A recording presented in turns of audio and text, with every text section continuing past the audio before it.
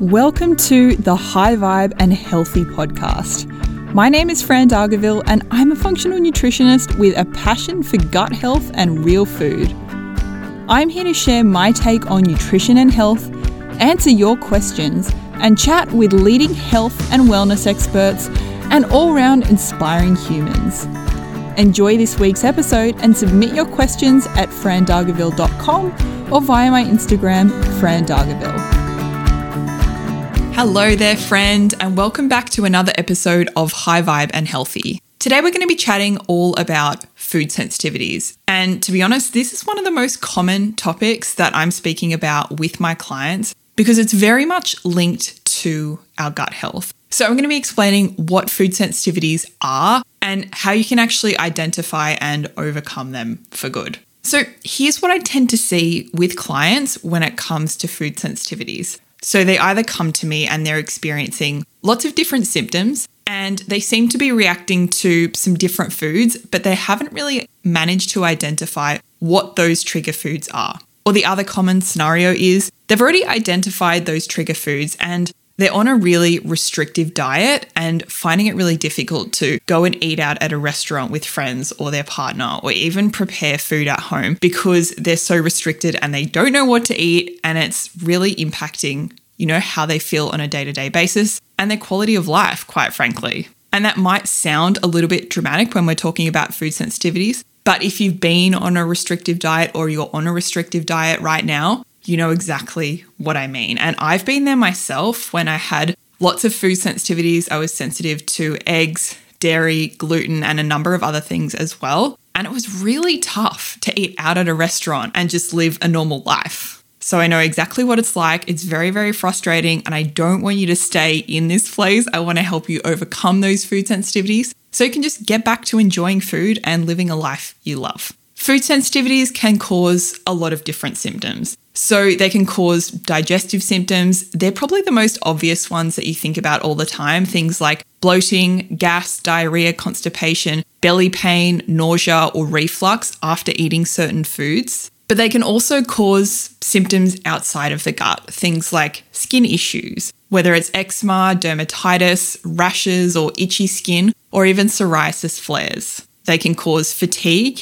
brain fog, headaches and migraines, joint pain, and even mood changes, things like anxiety, depression, irritability, and hyperactivity as well. You may never have thought of these different symptoms in relation to food sensitivities. And I totally understand why that might be, and I will be explaining how that actually works in a minute. But any symptom under the sun can be linked to a food sensitivity. Now, that doesn't mean every symptom you're experiencing is related to food sensitivities. This is where we really want to do the detective work to figure out what's going on for you and what role these specific trigger foods are playing in driving your symptoms. Before we go any further, I want to explain the difference between food sensitivities, food allergies, and food intolerances, because I know that can be very, very confusing. These words are often used interchangeably, but they're all very, very different. So I want you to understand that difference. A classic food allergy is exactly what we think of when we think about food allergies, like a peanut allergy or a shellfish allergy. Usually these symptoms appear instantly after eating a certain food, within even a matter of seconds in some cases. And those symptoms can include things like difficulty breathing, rashes, and anaphylaxis. This is an IgE allergy, where the immune system produces IgE antibodies in response to a specific food. As I mentioned, these allergy responses can be really, really rapid and very severe as well. And they can actually occur without any degree of leaky gut whatsoever. So that's food allergies, true food allergies. Now I'm going to chat about food intolerances. So these are the words that are often used interchangeably, intolerances and sensitivities, but they are also different as well. The word intolerance is used in relation to generally a missing element needed for the digestion of a certain food. So for example, people with lactose intolerance don't have enough of the lactase enzyme, which is needed to break down lactose. So it's not so much an immune response to that food, it's that they're basically just unable to digest it because they don't have the enzymes needed to break it down.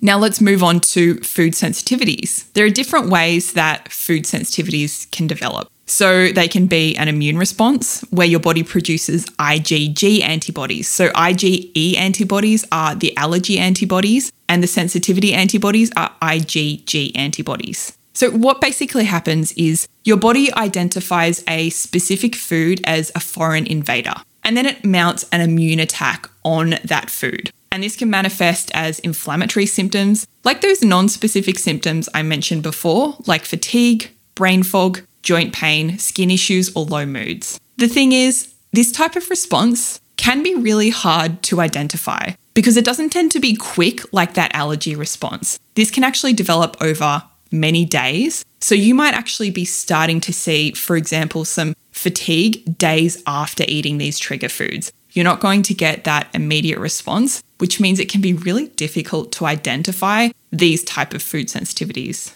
Now, leaky gut or intestinal permeability makes you much more susceptible to developing this type of food sensitivity because food and toxins can more easily cross through the gut lining and into the bloodstream, where your immune system can mount that attack, which drives those symptoms. I'm not going to go in depth into leaky gut in today's episode, but I did speak about that recently in episode number 135 of the podcast. So if you want to learn more about leaky gut, definitely go and check out that episode. So that's the immune-based food sensitivity, but you can also have a digestive-based food sensitivity, which is where you have a digestive reaction to foods without also having that immune response, or you can have both of these different types alongside each other. So for example, you might experience things like bloating or diarrhea. And these reactions can be due to a number of different things, like for example, low stomach acid or gut infections like SIBO or SIFO, which is small intestinal bacterial or fungal overgrowth. So as I mentioned, you could have either that immune response or you could have that digestive response, or you could have both of these reactions together.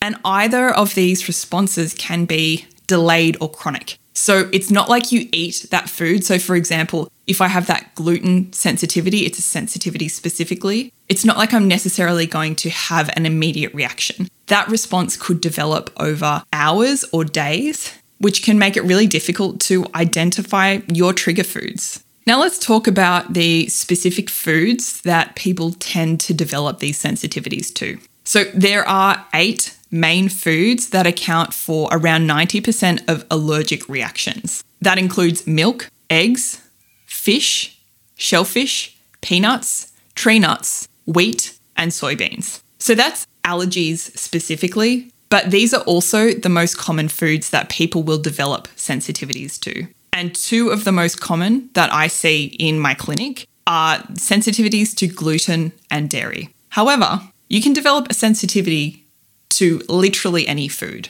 including healthy foods like spinach or celery, which can make it really, really tricky to identify. So we're going to dive a little bit more into how you can actually identify food sensitivities now. The gold standard for identifying food sensitivities is doing an elimination diet. So I would generally start with eliminating gluten and dairy. This is something that I do with a lot of my clients. And if you've already tried that and you have IBS symptoms specifically, then you could also consider doing a low FODMAP diet. Let's take a quick step back though, because if you're eating a diet high in processed foods, refined sugars, refined carbohydrates, and vegetable oils, I would first move to a whole foods way of eating before you add any additional restrictions on top of that, because I do find a lot of people can shift to that way of eating and that already resolves their symptoms. So definitely start there, and then the gluten and dairy, and then you can explore different options after that, whether that is low FODMAP or low histamine or some other sort of more personalized diet, but we want to start with those foundational pieces first.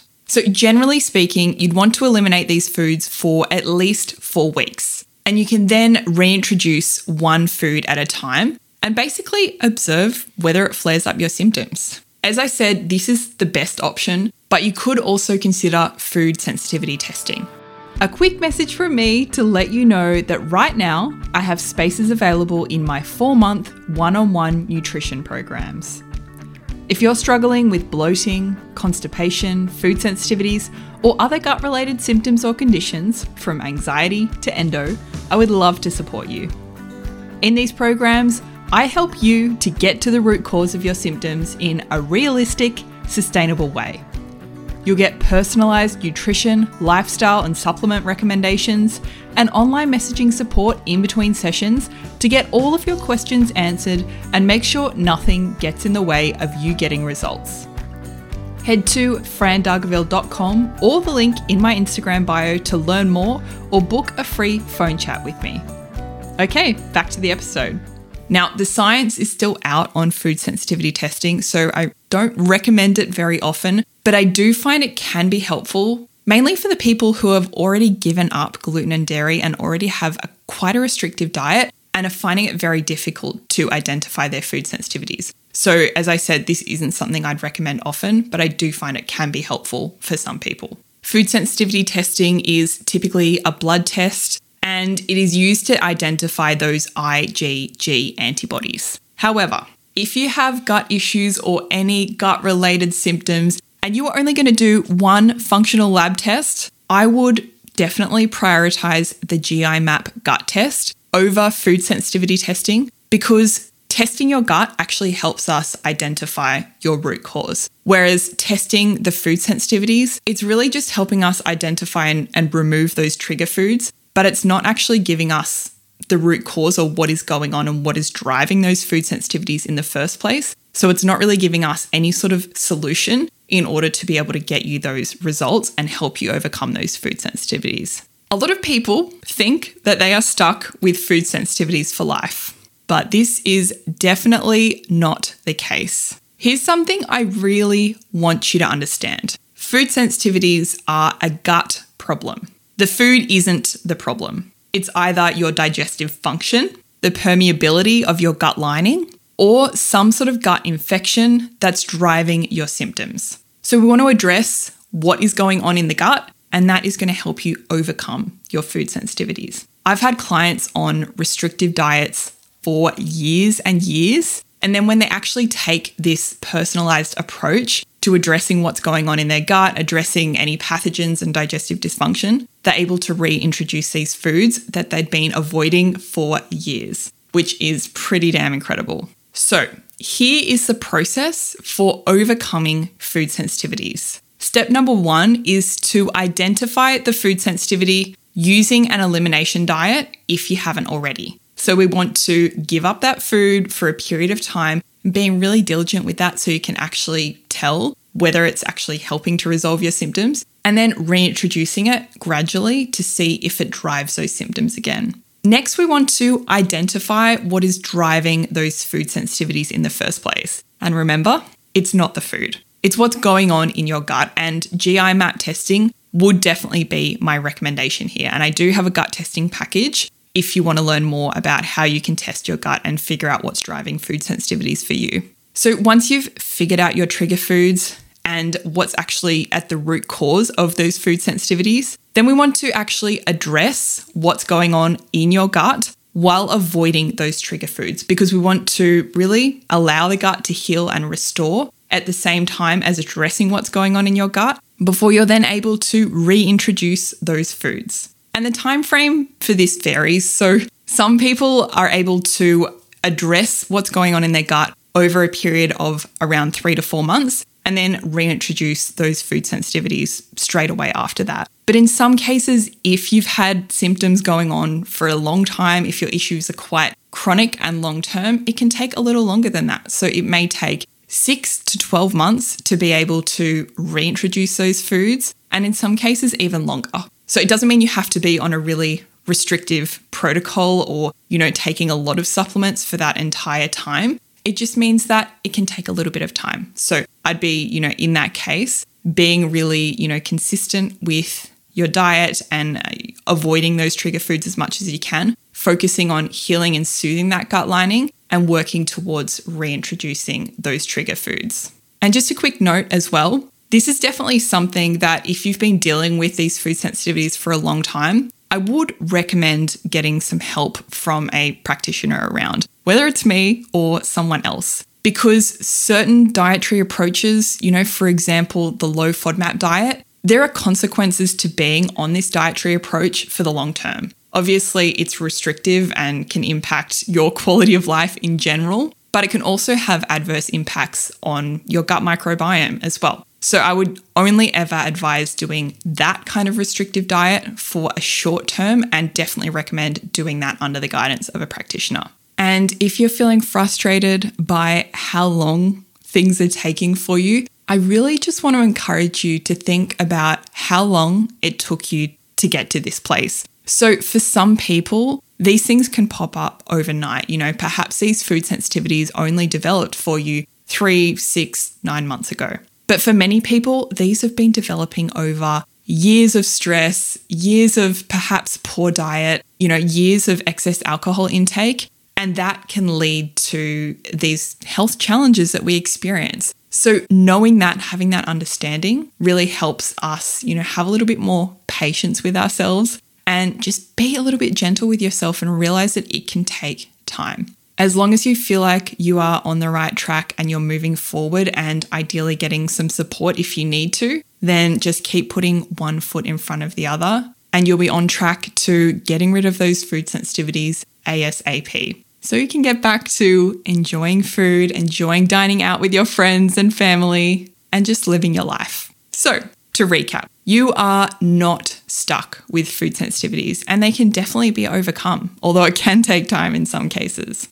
As I mentioned, there are those different types of food sensitivities. So you can have those immune reactions, being those non-specific symptoms usually like fatigue or brain fog, or you may be having digestive reactions like bloating or gas after eating a certain food. To identify your trigger foods, you can use an elimination diet like a dairy-free diet, gluten-free diet, or perhaps something like the low FODMAP diet if you have IBS and you've already tried those foundational pieces. Or you could also consider using food sensitivity testing if you've tried it all and you're already on a whole foods diet. Now remember, identifying your food sensitivities is an important part in the healing puzzle, but food sensitivities are not the root cause because the food itself isn't the problem unless we're talking about ultra-processed junk food. It's more about what's going on in your gut and how you're actually digesting and processing that food. That's typically what is at the root cause of your food sensitivities. If you have any questions or you'd like support to overcome food sensitivities, reach out to me, book a free call, or send me a DM on Instagram. My Instagram handle is my name, FRANDARGAVILLE, and I'll pop that link in the show notes as well.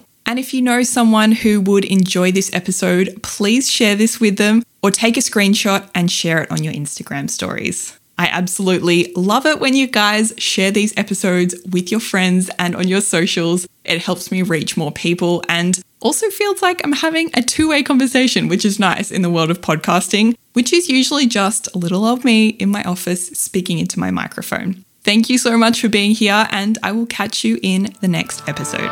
Thanks for joining me for another episode of the High Vibe and Healthy podcast. I hope you enjoyed it. If you'd like to chat with me about how we can work together to reach your health goals, head to frandargaville.com. To connect with me day to day, Instagram is the place to be. Follow me via my handle @frandargaville. And finally, please note that the materials and content within this podcast are intended as general information only and are not considered to be a substitute for professional medical advice, diagnosis, or treatment.